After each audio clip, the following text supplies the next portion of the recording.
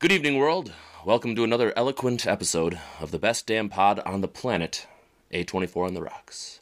I'm your host, Kevin K-Con Konachek, and tonight we are dissecting and discussing the 2013 psychological drama film, Locke, written and directed by Stephen Knight, starring the one and only Tom Hardy. And to get the creative juices flowing, tonight I am drinking George Dickel Bourbon Whiskey, aged 8 years, because bourbon is the answer, regardless of the question. And joining me once again on this expedition through the entirety of A24's library is... My name's Eric Kiska, and tonight I'm drinking, again, Coppercraft Distillery Straight Bourbon Whiskey. Up next we have Cole. Hi, my name is Cole William Whitlaw Gibson. Tonight I am drinking Star Ward Twofold Double Grain Australian Whiskey.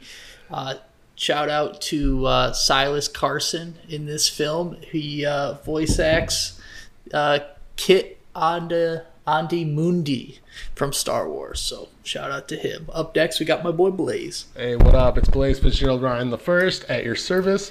Today I was inspired by an A24 group member, and so I created my own drink. It's Tom Collins and Twisted Tea, and I call it a Tom Hardy. Also, Mr. Silas played Newt Gunray, who is the greatest character of the prequels. Finally, a lady that needs no introduction, but I'm going to introduce her anyways, Miss Kelly. Hi everyone, it's Kelly again, and as you know, I do live with Eric, so many times I drink the same thing that he's drinking. It's Coppercraft, baby. Whiskey bourbon, once again, back this week. I'm drinking it not on the rocks. Can I still stay around? Oh, of course, yeah, you've got the invite.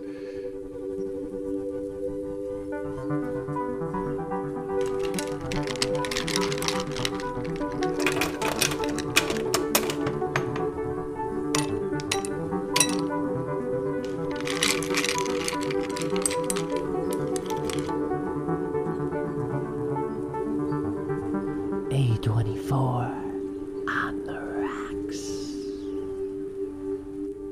And a special thank you and shout out to all of the cinephiles out there in Movie Land joining us tonight. We hope you enjoy this discussion. As always, if you haven't watched this movie yet, turn back now, or there are heavy spoilers to follow. Locke premiered at the 70th Venice Film Festival on September 2nd, 2013. The film had a limited release in the UK and grossed about $5 million worldwide. The film stars Tom Hardy in the title role, the only character seen on screen, as he carries a number of speakerphone conversations with characters voiced by Olivia Colman, Ruth Wilson, Andrew Scott, Ben Daniels, Tom Holland, and Bill Milner. The film shot during the course of 6 nights, with 3 cameras, resulting in about 30 hours of raw footage. Locke received critical acclaim, particularly for Hardy's performance, but I know for a fact that this movie isn't everyone's cup of tea, and I'm willing to bet there will be a difference of opinion amongst this group of movie reviewers as well. So let's cut right to it. As many reviewers of this movie have bluntly stated, you either love it, or you think it's a tedious, uneventful, uninspiring, slow waste of 85 minutes. So I guess by the hope at the end of this episode we'll have to shed some light on what was our thoughts on it and what side of the spectrum we fall. Cole, we're starting with you, buddy. As our resident construction expert and all things concrete, I want to know your general first impressions of the film as we descend on this monolithic concrete site, and just kind of take it away. Yeah, definitely monolithic and massive for sure. It's exactly what he said. I don't know if I agree, but we'll get to that later. First impressions was this is the weirdest commercial for a BMW car I've ever seen in my life. I was going to say that. Product placement. There we go. This was definitely not a Matthew McConaughey Lincoln commercial. This was some weird Tom Hardy BMW stuff going on. Slow movie for sure. Definitely lots of talking, lots of product placement, lots of BMW. I have a lot of opinions about this film that probably aren't. I might fall in the category of this is not my movie. This is not for me. Well, and that's why we're here. Blaze, same question. Do you agree with Cole? What were some of your first themes, reactions in that first 15 minutes of the movie that you saw? I was completely taken aback. Much like last week's movie, I had never even heard of this movie, so I didn't know what I was getting into it, and gosh, I wish I could say that I love this movie, because it really feels like a movie that's right up my alley, because it is so different in that it only has one person on screen, and literally after the opening credits, it takes place in one location. So to say that I was confused would be an understatement. I do think that just not the first 15 minutes, but through the entire movie, I think Tom Hardy plays a very convincing character in his trials and tribulations and his need to stick to the truth. I do think there's great resolve in his character, and I think he really showed off his acting chops. Yeah, I guess just like last week's movie, confusion was the main theme for me, where I'm trying to pick up the pieces. But decent opening, I guess. Gotcha. So as we're sticking with this idea of preconceived notion, this question is for Eric and Kelly together. Did you both go into this movie with this idea of what the movie was going to be about? And did you guys talk about it before you watched the movie on what you thought the movie's premises would be, or what your thoughts on the movie might have been? All that Kelly. Eric told me before we started watching it, he had seen it before. All he told me was, this is a kind of movie that you're going to like. And much like Blaze, it's my kind of movie because it's quite different than other movies. But other than that, I didn't know really anything except Tom Hardy, which was thumbs up. And Eric's good at knowing my kind of taste, so another thumbs up. So the expectation was really, really high. And I get my hopes up too high sometimes. It's still a very fascinating movie, though. Not to say that it wasn't. Yeah, the first time I saw this, I found it on Netflix. I was going through a little time where I was very obsessed with Tom Hardy, so I watched his TV show Taboo. I rewatched The Dark Knight Rises, and, I'll just do a little quote here. Oh, you think darkness is your ally? You merely adopted the dark. I was born in it, molded by it. I didn't see the light until I was already a man. By then it was brightening. Excellent. Well done. But you cut off my Scott Steiner promo. I see how it is. So there right. you go. That was my impression of this film. All right. So as we start this film, we, like I mentioned earlier, descend on this large construction site, and our main character enters the vehicle that we have described. And the first scene, I guess, we have is him driving up to a stop sign and a large truck kind of coming up behind him and honking the horn. Did anyone notice on the first go-through kind of the significance of that scene, or did it take anyone else going back and kind of looking at it, reanalyzing it to notice that particular scene? Kelly? For me, it was one of those things where I didn't think anything of it, and then it descended on my brain maybe halfway through the film, where I was like, oh, he was at a crossroads in his life. Either status quo, or fuck it, I'm going to blow everything up and be truthful, because that's who I am as a person. But it wasn't obvious right away, of course. You don't know what's going to even happen. You think there's going to be other people he's going to see through the movie. But it reveals itself through the film, and that's something that I always appreciate. Cole, did you notice anything right away in the beginning that made you think like the decision was made in that instant, or was that something that you thought the character might have developed or thought about up until that point? I mean, I really didn't think too much into like the crossroads aspect, and like it was a good homage or what have you. But he was turning left, and then the truck pulls up, the light turns green. The truck starts honking, rightfully so. I mean, come on, move your fucking BMW. You're just sitting at a green light, and then he flips his blinker to turn right, and veers off, and I'm like, what is this guy doing? I'm just like, I'm confused about what's happening, but I guess I'm here for it. And then obviously once the conversation started rolling, then you kind of realize that instead of taking a left, he takes a right to go, down this new path, so to speak. Have you guys ever done that before? Go ahead. Sorry. Have you ever done that before where somebody beeps at you because you didn't go right away at a red light, and then you just sit there and like don't move at all? No, because I'm not an asshole. I've done that a few times because fuck those people. I'm sorry, are you not paying attention? Are you texting and driving? Is it my fault if you beep within there? like 1 second of me sitting at a stoplight, you don't deserve anything. I would T-bone your Subaru Outback right away. Back. Time out. Which I know you drive. That or pod. Honda Accord, back motherfucker. on the road. Pod back on the road. As we have discussed, the director is intentionally slowly giving us snippets of the story as we go throughout the film, not revealing his hand all the way until the very end. Kelly, what did you think about the director's tactic in doing that and slowly bringing the viewers in instead of giving us all the details? It seemed like each phone call, another layer got added to the story.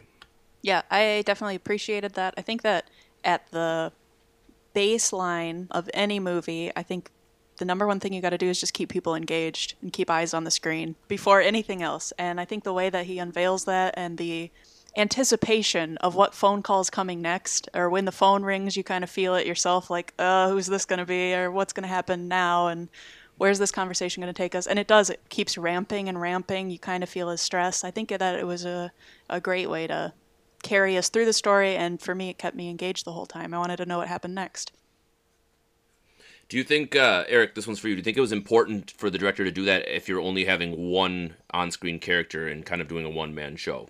See, okay, I wrote down a list of like other movies that take place in one room, and there have been several in film history. 12 Angry Men, Saw, Bo Burnham's Inside, Rear Window, and so now I'm thinking about how this movie compares to those movies, where I think they put themselves at a loss putting it in a car, because with all those other movies, you're able to enter different dimensions within one room, and in this movie particular, it's him scrolling through his contact list. It's a lot of shots of him just in the car with reflections of the streets, and it did put the movie at a loss right away by deciding that as your one room. I think I just respect the director on taking the challenge, Yeah, absolutely. Blaze, as you were watching this, how long did it take you to kind of determine that this was going to be a one-man band type of show? That this was going to be just, what we saw from Tom Hardy, and that was going to be kind of the entirety of it? The first time that I realized was the first time he talked to his boss, when they were talking about how he wasn't going to make it for the cement pour, because it really felt like up until that point, he was just having regular conversations.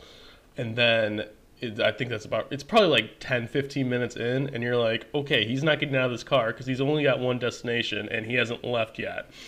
Again, as someone who did not know anything about this movie outside of Tom Hardy starred in it, and I guess Tom Holland, retrospectively, I guess, you thought maybe there would be a scene change between that opening scene and when he talks to his boss, and the changes never happens, and you're just like, okay, I gotta get hyper-focused on how pretty Tom Hardy is, because that's all I'm going to see for the rest of this movie. So, for me personally, I kind of got the vibe pretty quickly, mostly thinking because it's an A24 movie, there was probably some experimental sense to it or something that was going to be different, and I figured, all right, this is, like you said, once you got that first impression that it was about him in that vehicle, that was kind of going to be the end-all, be-all, and then we saw where the journey went as it goes down the road there. But as the movie continues, we get introduced to various characters, one of them being Ivan's foreman, or at least the second-in-command, Donald. I always thought it was Donald, but apparently it's Donald. I thought the same thing. Which it's mostly due to Tom Hardy's Welsh accent in this particular film, which we will also get into at some point down the line. So Welsh. But Cole, this one's for you. As someone who's in charge of people and projects on a work site, did you feel a special connection with the sheer panic in Donald's voice when he finds out that his world is literally about to get turned upside down by Ivan's decision at the last hour? Yeah, I mean, that's like such a shitty thing to do. Granted, I understand his circumstances after watching the film, so I would understand, but also from that company's perspective, if this is the largest concrete pour in, all of Europe besides the military and nuclear, you have backups, you have alternates, even for what I do and what we do, I'm an alternate for all of our projects. So if one of our guys goes down, I have a guy going on bereavement this week, so I'm going to be traveling to one of my projects after this to take over for him. You have backups, and you have people that know what to do and are assigned those roles. This movie made it seem like they were doing this $100 million bajillion project, and they have no backups, and Ivan's the guy. Also, his role was so not defined. He says he's a foreman, but he's doing stuff that a quality control personnel or an engineer would do, or a superintendent, and doing all these other roles that isn't a foreman. A foreman's job is specifically to carry out the actions of the superintendent on such a like specific tasks, especially on those large type projects. Like he's in charge of the rebar crew or something like that. And it sounds like he's in charge of the concrete pumping, which is important, but he's going above and beyond what a typical foreman would do. So I have a lot of issues with the way they portrayed the construction aspect in this film. So initially then, Cole, was your empathy with Ivan or with Donald in that moment?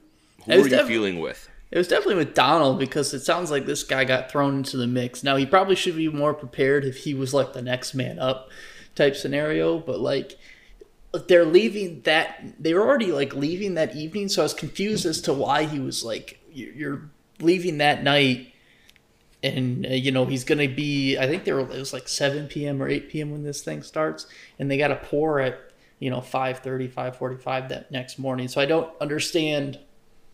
Usually if you're doing that, you're doing like a split shift or something. So that guy should be prepared. He should be the night crew or something like that. So I still felt bad for him, but all in all, it was kind of Kelly, roughly the same question. Do you initially feel empathetic towards Locke or the Chicago office and his coworkers? Chicago office. I didn't really feel any sympathy for any of them, because kind of like what Cole is saying, and not that I claim to understand how construction or concrete works at all. Locke's just being like overly vague about things, and it's much easier. And even his bastard is his name in the phone tells him like, why didn't you just say that you were sick? And things might have been different for him. So I think that both of them just seems way too over dramatic for what it could have been, and it seems like there should be more people underneath him other than Donald who's freaking out. I don't know that I felt much sympathy for either of them. I was just like more concerned about the women. At that point, I was like, I don't really care so much about the work stuff. I just want to know where you're driving and why did you prioritize this, and get your shit together, guy. So that leads me into an excellent question then for Eric. So our initial empathy and our initial thought as we get together with these characters definitely probably changes as the movie goes on, as we find out more details and we find out more things about the situation. Eric, do you feel that you related to the character differently in the last 20 minutes of the film than you did in the first 20 minutes of the film? Relate to Locke differently? Yeah, I mean, I mean, he definitely becomes progressively a worse person. Like, you can tell, well, he made a mistake. He cheated on his wife. You figure that out kind of progressively throughout the film. You figure out, all of these problems he's had that might have led to him doing that. And in the last 20 minutes, I do think it's like, okay, this man's finally being like honest, and he's taking over responsibility that his dad never did for him. So yeah, I guess I do feel more empathetic towards him in the last 20 minutes. Yeah, I mean, as a character, I don't feel super bad for him because it was much of a creation of his own making. So understandable. As the movie progresses, we see our character become more and more frustrated as he realizes life as he knew it will never be the same. Blaze, what were your reaction to Locke's emotional responses throughout this movie? How did Tom Hardy play the angry moments, the sad, or even the happy moments? For example, at the end where he hears his baby cry. Like, let's talk about specifically in this moment Tom Hardy and kind of what he did with the fact that he had a vehicle of just 3 cameras and an entire movie just looking at him. So his emotional spectrum throughout the entire film or at the end? Yeah, no, let's go through the entire film. Anytime that we saw some emotion from Tom Hardy, kind of just an introspective look. I think that he played a man of dignity, or at least in his eyes, he thought he was a man of dignity. I think he was escaping the past of who his father was, and he wanted to live by the truth. So his emotions reflected, the way he matter-of-factly told his wife that his mistress was having a baby, the matter-of-fact way that he told his mistress that he didn't love her, the matter-of-fact way that, he said, I don't care if I get fired, I'm going to finish this job. Definitely showed almost gross level-headedness through all that, but then, you could see the emotions of anger, deep-rooted anger, crack through when he was talking to Donald, when Donald was like, oh, I'm drinking soda. And he's like, no, you're not. If I fucking hear that you had cider, I'm going to, kill you, basically. And then I thought his emotions were, again, where you think of, traditional males, right? He was very even-toned with his son, with his wife, with all these people. And then when he was talking to the ghost of his dad, he let loose. And those were my favorite parts of the movie, honestly, when he, was talking in the third person to his dad about who he does not want to be him. So you could see Absolutely. So his dad was clearly an alcoholic, so that's why he hated that Donald was drinking. And then this whole we can talk about it later, but the whole building is a metaphor for his relationships that were supposed to be concrete, and the cracks are showing.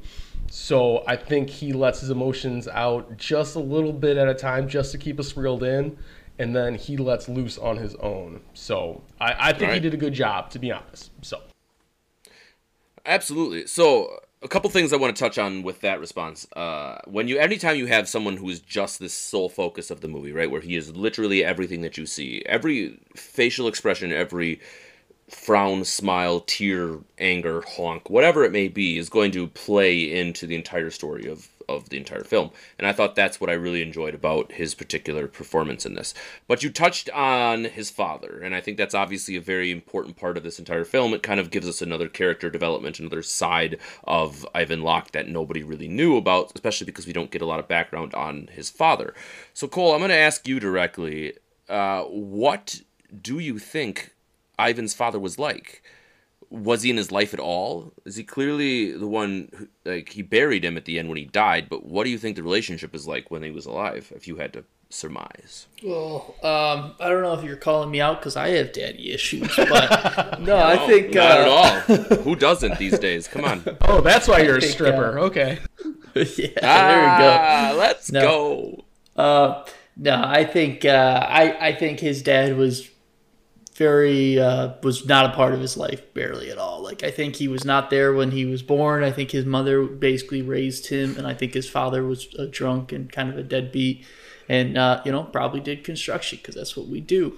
But he probably showed up later in his life or whatever, tried to reconnect, but never really had that father figure throughout his life, and obviously has a lot of pent up aggression and anger towards his dad. Maybe he passed away before he was able to really tell him how he felt, and just kind of never has a lot of these underlying issues that he never dealt with until this car ride. And the scene where he's yelling at his dad, I genuinely thought there might be someone in his backseat or his trunk, and I was like, oh dude, this dude just straight up kidnapped his dad. This is gonna get crazy. Never paid off. Came to the realization that is not this kind of movie, not as exciting. Although he does mention that he could break his dad's back, and I think maybe that Tom Hardy or Ivan is actually Bane, but after the fact, because he did break Batman's back a year earlier in 2012. So, maybe there's some connection there. I really think this is all interconnected. This is in the Batman universe, definitely going to Gotham. All right, so clearly his father is kind of a driving vehicle theme in this whole movie, right? Without his angst against his father, we really probably don't have the motivation he has to make sure that he's at the birth of his bastard child one way or another. Kelly, what did you think of the director's forced inclusion of a character that we know nothing about other than a man just screaming at nothing? And when I say that, I mean someone as critical to the entire theme as this person is. I just felt that it was kind of an interesting take by the director. What are your thoughts? I think that's absolutely critical. Until he's talking to his dad, I was really just kind of what would drive you to possibly do this? Because I think before he even talks to his dad, we realize how much he just does not even know this woman. She's not a mistress or anything. When she's like, do you love me? And he's like, I don't know you. But he puts everything into that future of this baby, that he wants to have his name even. He wants to be there. And as Cole was just discussing the relationship with his father, he had said that, I think he said he was 23 before his dad even showed up. And then I found it interesting that he really shows how kind of judgmental he can be as a person, saying that his dad was everything that he hated. He was extremely weak. He was wearing these old trainers like a teenager, and he was pathetic. But at the same time, this woman that he ends up impregnating was this sad woman. She's no oil painting. I just felt bad for her, but you treated her in a much different way than you are yelling at your father in the back seat that you're imagining. So I think very critical to tie those two things together for the whole film. 100%. It's almost as if he takes every move that his father made and decides to make an opposite reaction to that decision, which drives the entirety of this entire film.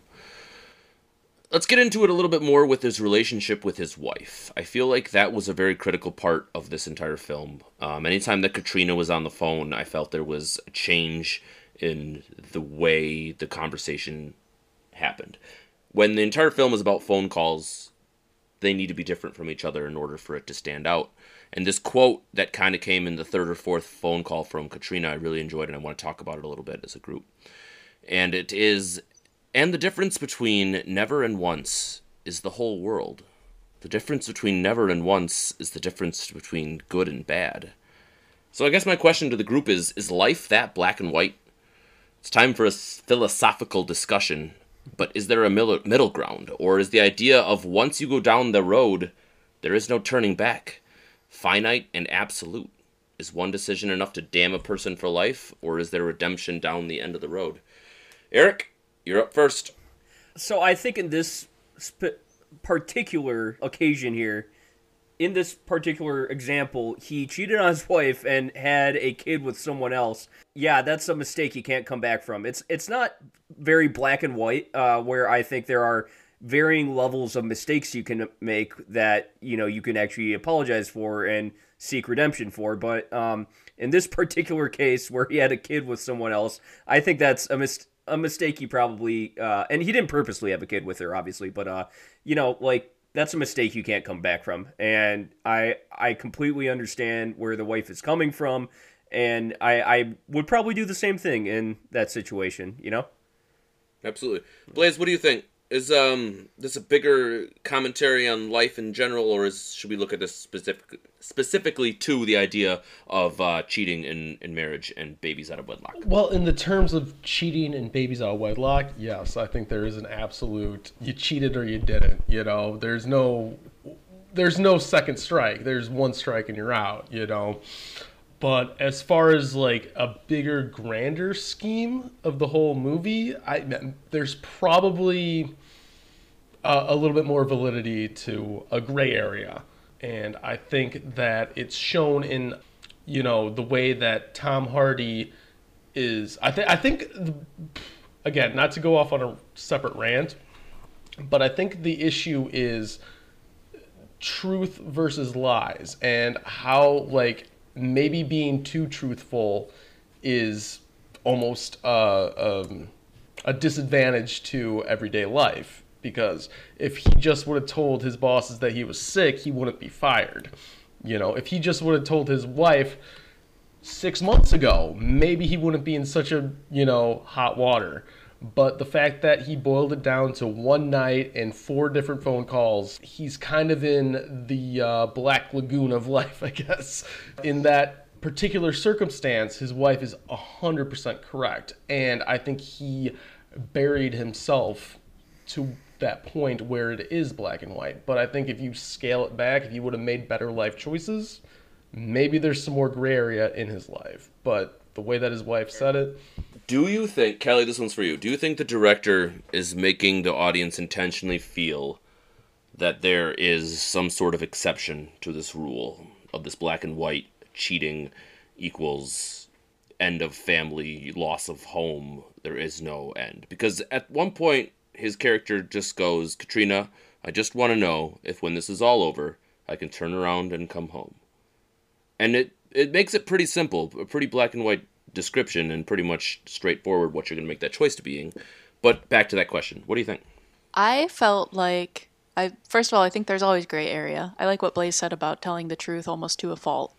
I think that the director was pretty brutal in that every single thing was worst case scenario over and over and over again until we kind of got to the end of the movie, which I have mixed feelings about, where we hear a baby crying and hopeful music plays again.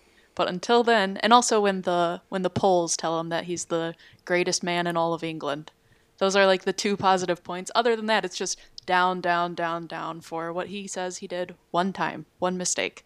So I don't know. I felt like it was pretty tough on the guy, but that can happen. But if that makes sense, if there's anything that can be drawn from all of this.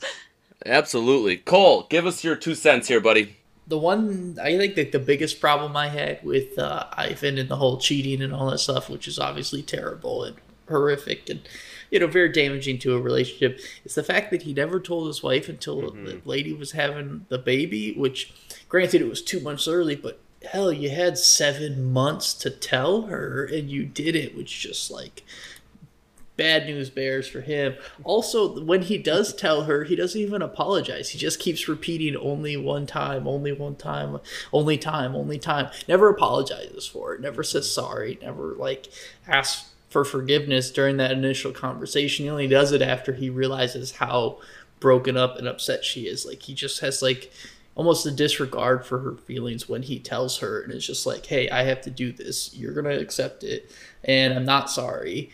But then once he realizes after talking to his kids that she's throwing up and literally her whole life is falling apart because of him, then he's I'm sorry, can I come home? It's dude, fuck you, man. You're a piece of shit. So there, but that touches on a key point though. At that one point in the movie, you pretty much said, "Fuck that character. I'm gonna side with the people around him instead of him." Did anyone else have that movie moment while watching it where you're just nah, I'm not on your side anymore. I don't like it. Eric, go ahead. I don't think he's a horrible man. For this, there's a lot shittier things people have done, especially in the movies we've watched the last seven. For sure. Sure. But the point is he did. It's not that he just cheated on her. He lied to her for 7 months and lied. It's every time you see her face, that's him lying again because he's not telling her, And he's he's a very overly practical and overly logical man, and that is why, he's probably not saying sorry, and he keeps saying we need to work on a practical next step, and we all know people in our lives that are just they're devoid, they don't have a lot of emotion, and they're very much about practicality and logic, and that's what drives them at every single turn, and he is very much like that, and those people annoy the shit out of me, actually, but yeah. Absolutely. We'll go Kelly, and then we'll go Blaze. This is going to be weird because of how Eric just ended that, but I was going to say that I quite liked him because we love a problem solver. We love a logical and practical thinker. I like when he says every problem, you can draw a circle around it and solve it. He's practical about that, and it's because I come from, I feel a line in my family of engineers. Quite used to people treating problems that way, and I find it admirable. So the fact that Eric just said what he did is hilarious, but I quite liked that in him.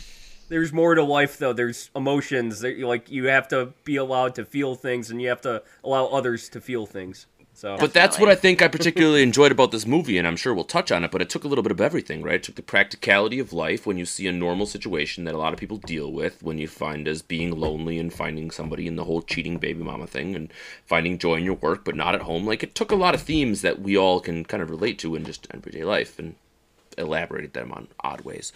Blaze, did you have something you wanted to add on that conversation? Oh, yeah. Eric's sleeping on the couch tonight. No.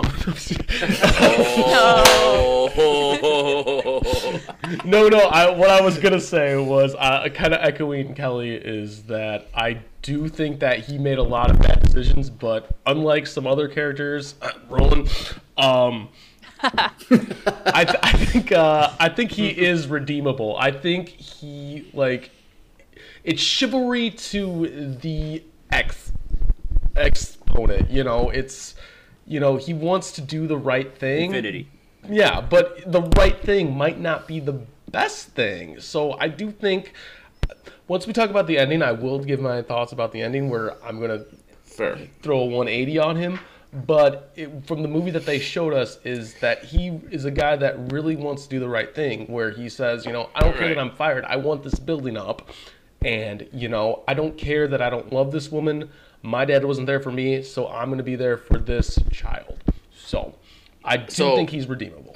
My 2 cents on this before we move on to the next topic is that I think the director did a really good job of making the audience feel a particular way about Ivan's character. He's clearly an accomplished, well thought of, respected individual. We hear that in the conversations with his boss about how he tried to defend him to Chicago. We hear that in the way his sons clearly feel about him and how his wife is just totally flabbergasted this could possibly even happen.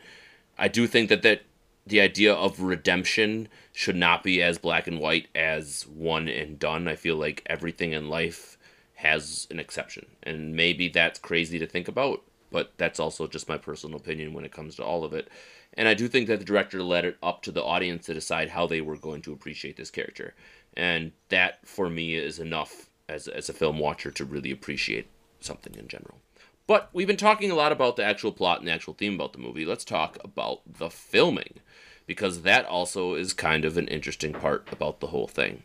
This movie was filmed over 6 consecutive nights, involving 3 cameras and a whole pile of footage. The car was pulled on a flatbed as it made its actual trek from Birmingham to London, which coincidentally, or in this case obviously intended, takes the same amount of time as the duration of the film. So, all of you, did you enjoy the director's style? Did you find the cinematography to be inspiring? And what would you have done differently? Eric, you're first. Yeah, it was very hard to find any inspiration in the cinematography because, like you just said, there was 3 different camera shots the whole time. Like I said earlier, there's all these other films that you could draw from where it took place in one room, and maybe it's he put himself at a loss by putting this whole movie in a car. So it's like, yeah, there's not a lot of camera shots or things that you can actually do to make the cinematography more exciting. So I think it's just because he put himself at a loss that I was not very inspired or excited by any of the camera shots in the film, really. Absolutely. Kelly, same question. I was going to call it a good movie for people who appreciate podcasts. But there we go. But I don't know. There's a lot of eye candy on screen. That helps. If you're going to have a movie like this, get a hottie. And they nailed that right on the head. But I thought that I like that it was nighttime outside. I found myself not watching with my eyes, but listening more. And I think that is the whole goal of it. I liked that when he would tell us how much closer he was to the hospital, it was also an indication of like how much longer of the film is left. Found that interesting. And the use of there would be certain things that would happen on the road.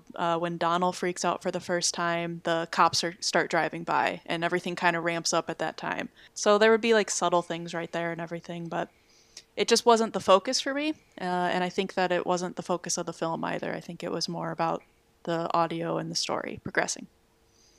Absolutely. Blaze and Cole, same questions to both of you guys. Yeah, so 100% agree with Kelly. I watched this film originally on Saturday night, and then I worked from home today, and I literally had it on in the background because all I needed to do was hear the voices, because the visuals didn't mean anything because it was the same 3 shots, It's kind of like the Cole William Whitlock Gibson of, movies. It promises a lot, and it just kind of fails, as far as visuals go. Oh, come on. Oh. Boo. No, boo. Strike it from the record. Unnecessary. And not true. No, he's beautiful. Not true. He's Cole, beautiful. you're a great human being. He's the Tom Hardy of people, to be honest. Well, there you go. But yeah, no, I don't know. Visually, it was just so appalling, to be honest. I get what they're going for. Like what Kelly said, it's kind of experimental and it's done with a purpose. And I think especially the people on the speakerphone did phenomenal acting where you can actually see their faces when they speak. But at the end of the day, it's lacking. As an 88-minute film, you kind of tune out sometimes because it's the same highway, it's the same road, it's, the same shot of Tom Hardy. Luckily, he's phenomenal looking with that beautiful beard of his.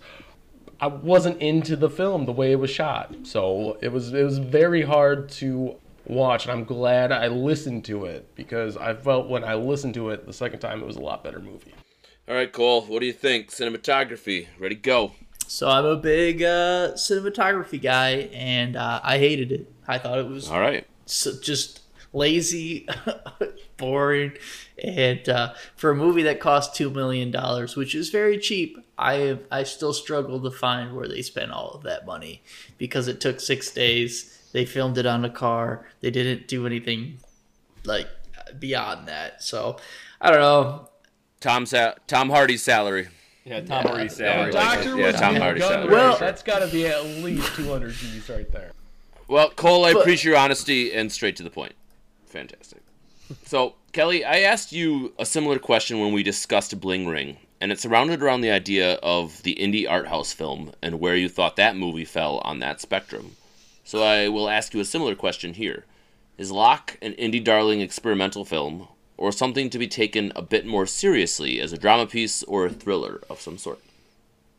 Not an indie art house film with this one. I think it's just like it's a drama thriller. It could just be your normal run-of-the-mill kind of blockbuster if we had more characters in it. But it just feels like anybody could appreciate it for what it is. Like, I feel like I could show my mom and she would be like, this is cool. But if I showed her something more artsy, experimental, she'd be like, can we turn this off, please? So I think that it can have a wide appeal, and it doesn't have to be super niche, even though it is unique, if that makes sense. Sure, absolutely. Does anyone else have a particular opinion on that question they want to share? Yeah, well, it wasn't an indie art house film, I agree. Sure. Like, kind of, the way I think this film would actually work wouldn't be in film. It would be in theater, and I think this is like a one-man play, and if you would, like, maybe have a whole theater show where it was, like, one person on the stage driving, and then maybe they, like, they pan over, or you have lights on different parts of the stage where all these drops. all these other people are located. I think that would be Seriously, cool, though. because actually, I gotta say, I love the screenplay here. There's some pretty cool lines, like, you don't trust God when it comes to concrete, and then that one guy that had to get a permit going or whatever, he was like, I told you I'm at an Indian restaurant. That made me literally crack up. So there was a lot of parts of this. Also, 2 words, fuck Chicago. I love that. Fuck Chicago! Yeah, because, Fuck I'm from Chicago. Metro Detroit. Fuck Chicago.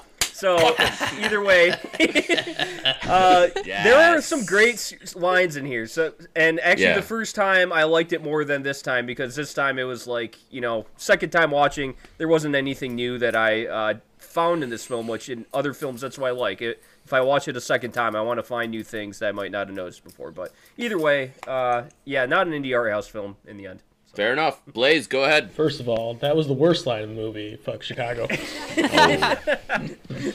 All right. Second of all, no, this is not an indie art house film. It is definitely someone who thought outside the box, and I definitely agree with Eric. I definitely want to see this on Broadway. I think Tom Holland singing about how their football team won would be phenomenal, but as, like, I don't know if it was budgetary restraints or what, because again, I'd have to watch this movie again, because it doesn't make sense why it took place in one scene outside of, like, hey, we paid all these people a bunch of money, and it's It was a challenge for them. They wanted to do that for the challenge, I think. It's BMW days, so was 60% off APR in the credits? Or... Hell yeah. All right. If you think a construction worker. Right, exactly. So, for my 2 cents on that question, I agree with all of you. I don't think it's an indie art house film, but I do think it's experimental in the sense that it did exactly what Eric said. It took something that could be easily put onto a stage and tried to put it into a film, taking an A-list Hollywood actor with a whole shit ton of range of emotions and put it into a very small box. But I also feel like that played into the theme of the movie, where you had a strong individual who was trying to control the uncontrollable and had to deal with a narrative where he was doing something he should have had in person with all of these individuals and was doing it over the phone, and we had to watch it go down. But that's neither here nor there. I hear that someone has an axe to grind when it comes to some construction math. So we're going to move into that phase of the podcast where our resident engineer, Cole, is going to wow us with some concerns regarding the math of this movie. So, Cole, take it away. Yeah, so I do heavy civil and marine construction. I am an engineer, and we do a lot of concrete pours. And I have a real axe to grind with the fact that they keep saying that this is the largest concrete pour in all of Europe that isn't military or nuclear, which, to be fair, military nuclear does use a lot of concrete. But they mentioned 350 metric tons. That equates to 386 U.S. tons, which is, they claim it takes 218 trucks. That's a bunch of bullshit. A fully loaded concrete truck can take 10 yards, which is equivalent of like 20 tons of concrete. So in reality, even with like a 10% surplus, which is what we usually utilize out on the project, you'd only need 21 trucks. So they got like fucking like 200 extra trucks coming for this thing. Like the amount of concrete they're talking about is fucking nothing. I've poured more concrete that in like a day than they're talking about with like, it blew my mind. It drove me absolutely fucking crazy that they're talking about 350 metric tons. This is like $100 fucking million. It's a fuck off. That is so far from the truth. It hurts. Like, to give you a perspective, even more perspective, 386 tons, U.S. tons, equates to roughly 210 cubic yards of concrete. That is only a 25 by 20 by 12 foot slab of concrete. That's nothing. Like, if you're talking about a massive building like skyscraper that he's talking about, you're fucked up. You have you guys routed. You need to add a couple zeros to that bad boy. And a pump, they're talking about, we got 12 pumps set up. You got to check them out. I've pumped through one pump truck more than that has in like 4 to 5 hours. Like in half a day, I could pump all of that in one pump, not 12. And they're using a 1-inch slump for their concrete for their C6 mix. A 1-inch slump is insane. That is like the stiffest concrete that I've ever seen. You got to add water to that, especially if you're going to pump it. You need to have like basically no slump, to where when you do a slump cone, if you're an ACI certified technician like I am, you pull it up, it fucking better be wet, because when you get it all the way up through the pump, it's going to be dried out. It's going to be fantastic. It's fuck this movie. I hate everything about it. Also, the guy says that he's driving 90 kilometers an hour because he's speeding. That's only 56 miles an hour. What kind of fucking highway is that? We'll save the reviews for the end, sir. But thank you for the very You don't trust eloquent... God when it comes to concrete, but you trust Cole. Yeah. Hell yeah. Hell yeah. Blaze, what's your question? What's the bigger plot hole? That, or when Eric said that in Spring Breakers, the professor didn't like call in his car fast enough? No, we're not bringing up that trash movie. I'm sorry. Get fucked, Blaze. All right, Blaze. I will ask you a question. I couldn't do my Steiner math promo, but we got to hear that. Blaze. Blaze, I love you, but I'm going to ask you a question now. What do you think of Ivan's seemingly obsession with concrete? He describes his building as part of the sky being stolen, and a large portion of his motivation is derived from the need to take care of the concrete. Does this man have an unhealthy obsession with this particular building material? Oh, absolutely. But again, it all goes back to his father, who he wants to be the antithesis of his father. So, where his father left him and didn't finish anything, he wants to finish everything to the end, almost to a fault, as we see in the movie. So, yeah, he does have an obsession. I think it's justifiable, and I think, he at least in his motivations, he wants to be chivalrous, but it doesn't pan out for him because he's overly obsessive with everything, even though he's, he wants to be good, but his goodness kind of turns out bad. As we start moving towards the end of this pod in this episode, we're going to kind of round out a couple of themes, and we've talked about the cinematography a little bit, and we've talked about the direction the director took. But there were 36 phone calls. 13 of those were outgoing, 21 were incoming, 1 ignored call, and 1 went to voicemail. What did you think about the choice of the ringtone, the visual representation of the phone, and would you have changed anything about how the director represented such a critical part of this entire film? Who wants to start? Cole. I think BMW paid a nice premium for them to utilize and show how great their multi-touch function was for that phone call. That's really my big takeaway. Is just, again, it's just a big BMW commercial. I get it, but the whole entire time I'm just like, wow, he's touched. Look at that. He's got a little dial down in the center console to scroll through all of his contacts and stuff. That's pretty cool. I might have to get myself a BMW. But that's my takeaway. All right, maybe someone has more emotion. Nowadays you just have more Siri emotion. too, but like that wouldn't have been as cool for the film, I guess. Just him continuing saying like, "Hey Siri, call bastard," you know? Of course. All right. Well, did anyone take anything else away from the myriad of phone calls? All right, Kelly, go ahead. Yeah, I think that it was critical that we could see the screen and the names that he was talking to. Yeah. I can't remember really, the ringtone didn't necessarily stand out to me, but I liked that it wasn't at the beginning of the movie, but as it picked up with all the conversations, you started to get it like call waiting, and that would happen when he's mid-conversation, and it's like, is this another fire he has to put out? Probably. Is it just his kid calling to break your heart? Possibly. It adds to the anticipation of what's going to happen next, and then it wasn't until like really near the end that he leaves a voicemail, someone else leaves a voicemail for him to listen to, and the slowing that then brought to the pacing of the movie I thought was really well done as well. So you touched on a little bit there with the small details, and this film is an entire film based on those small details. If you don't catch it, or if you miss that moment, it ruins the film or leaves the viewing experience a little bit incomplete. Did any of you watch this while distracted, or did it get your undivided attention the entire time? Cole, go ahead. Got anything to add on that one? Yeah, I fell asleep at one point during this movie, so Right. I tried.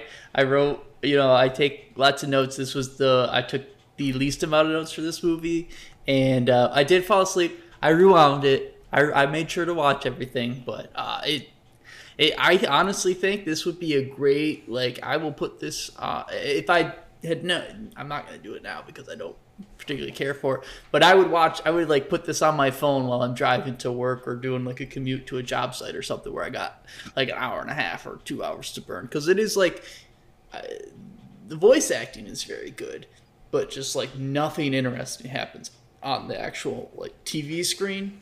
So a great background stuff going on. Fair. I think Blaze nailed it. Yeah, if I was on my way to buy BMW, I would probably watch that movie. But other than that, That's it.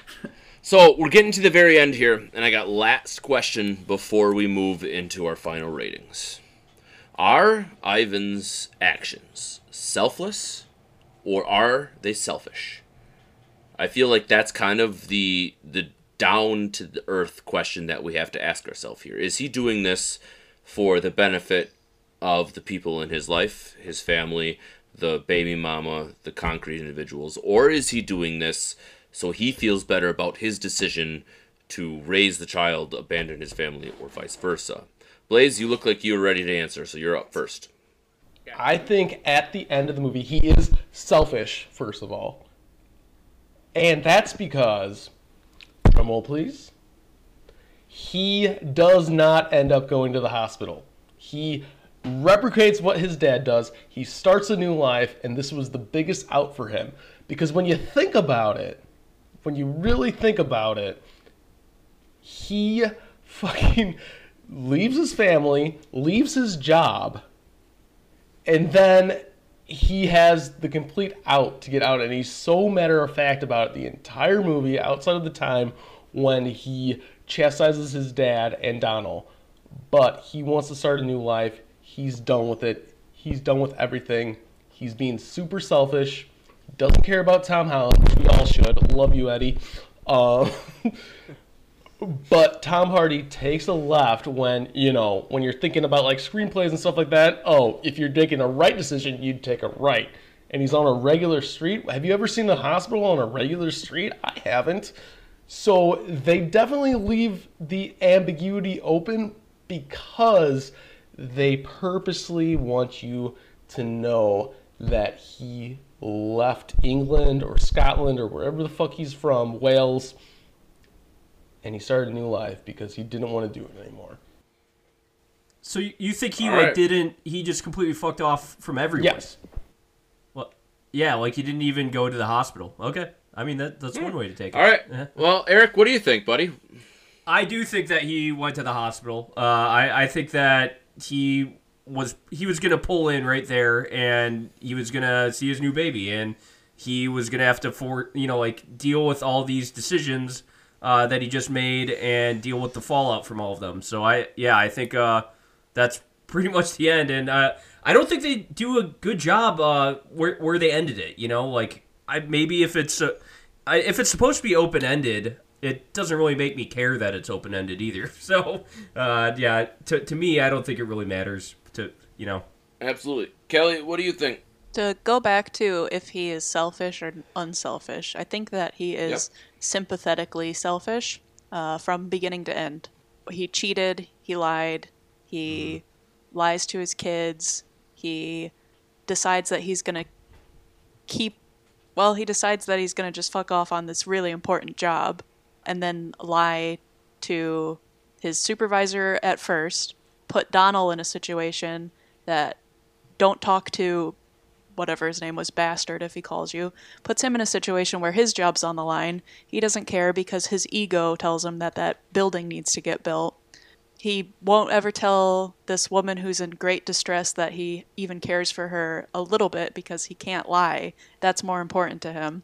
So I find his decisions the whole time to be a bit egotistical and selfish, but in a sympathetic way because he's got a lot of daddy issues, basically. And as far as the ending goes as well, I think that, like Blaze brought up, that kind of went through my mind as well, as maybe he just gave up on everything. But I think he gives a pattern of he does what he says that he's going to, and that's what differentiates him from his father. So I do think that he goes to the hospital as well. But I like the idea that maybe he just is like, you know what, life's just easier. I got no ties to anything, and I'm out. And I'm going to go be an alcoholic too. But that's my thoughts. Selfish guy, but in a way that I still liked him. Also, I think Kelly brought up a good Fair point enough. in that the baby was like strangling itself the same way that his life was strangling him. So, Yeah. new birth. Metaphors. Deep. All right, Cole, bring us home. What do you think, buddy? Well, as a baby that was born with a umbilical cord wrapped around my neck, I think that Tom Hardy is he falls into like that kind of like philosophical category of, do you do good because of like, God and your religion, and that like, no one is actually good. They do good because they want to feel good about being good and get acknowledgement for them. And I think he falls into that category, like hardcore, where he's very selfish. I don't like him. I think he's kind of a douchebag, but he does all of these things because he like wants people to be like, oh my God, he's such a good guy. Like he's going to be there for his kid, but he ignores the fact that he never apologizes to his wife. He cheated on her and all that stuff. But he's like, I'm not going to be like my dad. I'm going to be better than him. Also, I cheated on my wife of 15 years and left my kids and all that stuff. And, or with like this concrete and like the construction, he's like, oh, I'm not, I am abandoning this project because of, poor life choices. And I'm gonna be there for you, even though I'm getting fired. I'm still gonna help you guys out and all this stuff. Like I think he is very selfish, but he does it in a way that he can justify it to himself that he is still a good person, which I disagree with. But that's my All right. take. Blaze and Kelly, what you got on this one? Can I go first? I'll be quick. Cole, I agree with you so much with everything that you just said. And I think that also is something that is shown in the movie. If you are just watching it, you aren't going to just hear it in the background. Every single time that he does get a compliment on his character, when he calls that council member who says, like, you're the only one who's ever turned in paperwork early, he's just like, oh, I feel so good. And he does it again when he's the best man in England. And anytime he gets something like that, you can see how much that's what he drives for the whole time. 100%. And to answer my own question, whether or not I believe he is selfless or selfish, I do believe he is very selfish in this circumstance. He only cares about himself and the perception that he feels that he represents against what his father did in comparison. He doesn't care about his wife, his kids, Donald, his boss, Chicago, the thousands of people that are going to be affected by his lack of anything. He just has to make sure that he's at the hospital so he's not as bad as his bastard father. That's a pretty selfish act in the end, and I do not think it redeems his character. But the fact that we're asking the question at all means the movie was worth something. And that's, I guess, what we'll start with. I'm going to go ahead and give my rating because I'm already talking, and that makes sense at this point. I think that this movie did a very good job of making me think about the characters involved because there wasn't any action happening outside of Tom Hardy talking. I actually had to take what he was saying at value and pay attention to what was being said. Oftentimes, movies are about what is happening on the screen, not the dialogue itself, as opposed to this movie where it was truly about the dialogue. I didn't have to care whether or not I saw flashy lights or any other details. It really truly made me feel that the story was the most important thing. Whether or not I felt empathetic toward the character or not, it did not matter.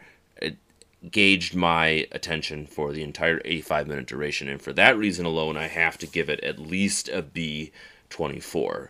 It wasn't the best movie I've ever seen, nor it's the worst. I do want to watch it again, and I will recommend it to my friends because it is so unique. It is a movie that could be easily replicated on stage, and that is awesome. Tom Hardy is fantastic. He's awesome in everything that he does, and it was cool for that sense alone. I'll turn it over to the rest of you, and let's see what you guys have to say.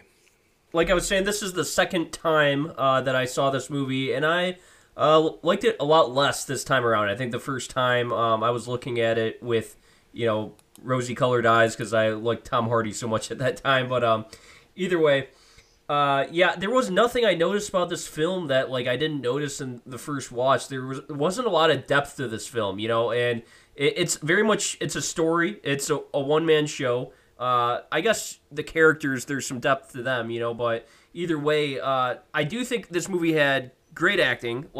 I definitely think Andrew Scott and Olivia Colman, who went on to win Oscar, and Ruth Wilson, just using their voice, they portrayed a lot of emotion, and I could tell exactly, I could picture them on the other end of that phone. And then Tom Hardy, of course, was fantastic, I think, in portraying a guy that I guess not a lot of us liked, but either way, I think they limited themselves by putting all of this movie in a car, as in the film medium, this just did not work, because just having 3 camera shots the whole time, movies are about escapism and kind of, getting out of your shell in a way. Even the other movies that I've said that have taken place in one room throughout film history, they do so much more in just kind of entering you into these different dimensions and stories. And so, saying all that, there were good parts of this film, there were bad parts of this film on my second watch, and I'm going to give it a C24.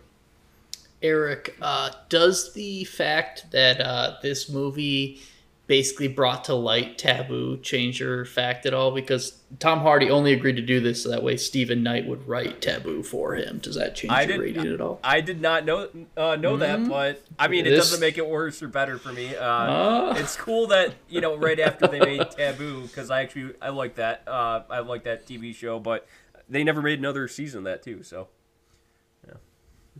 All right, Blaze, give us your rating. Yeah, so I really think this is reminiscent to the last film we watched, Under the Skin, in where it was the perfect formula for me to love it. I think it's had a lot of things to say, but where Eric said was completely right. The medium was completely wrong, because this film should have been a podcast. It should have been a one-man stage play. I don't think that people appreciate how good the storytelling is, how good the screenplay is, because it doesn't grab your attention at all.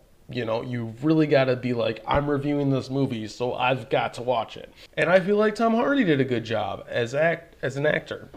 So I'm going to give it a C minus 24.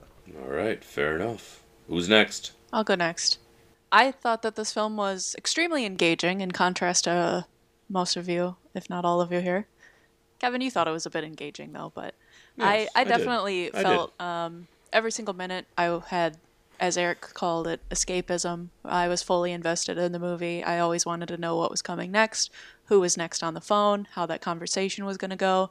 The character development of not only our only on-screen character, who I feel like we're in the car with, which I feel like the car is a great vehicle to move through this movie with, but I felt very engaged. I felt like I was there with them, and I looked forward to what was next. The story's great, the acting's great, and there's a lot of all the points that I was going to say that I thought were really strong have already been spoken about.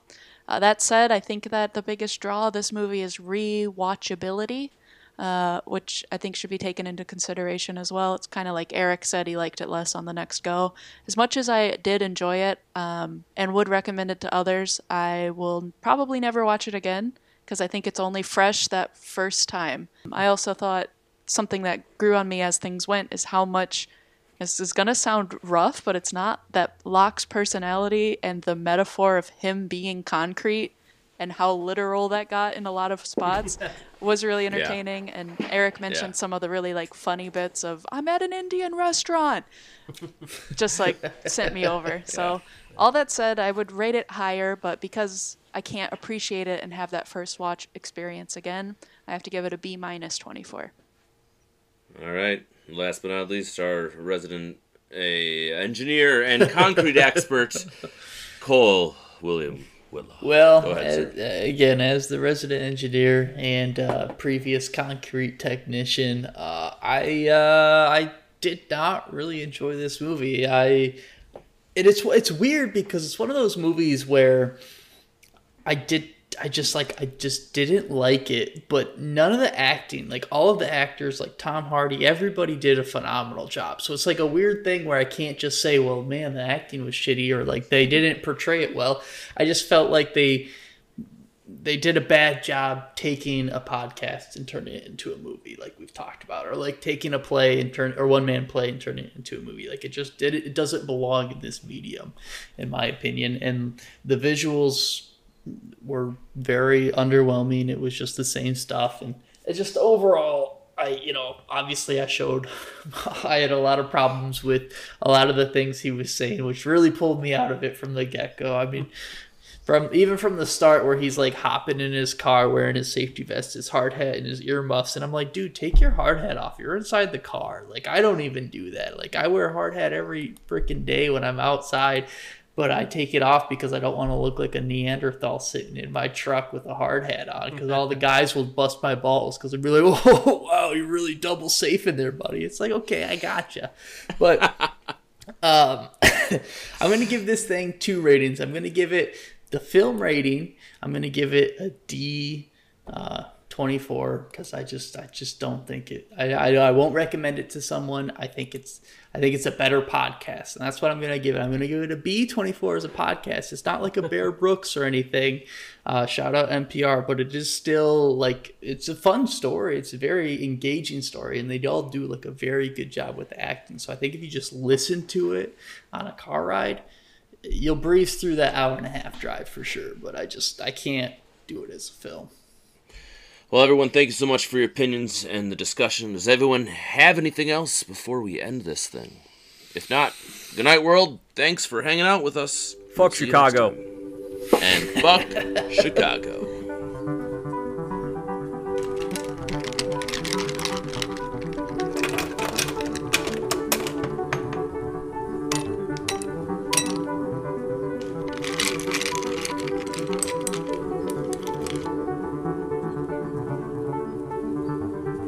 A24.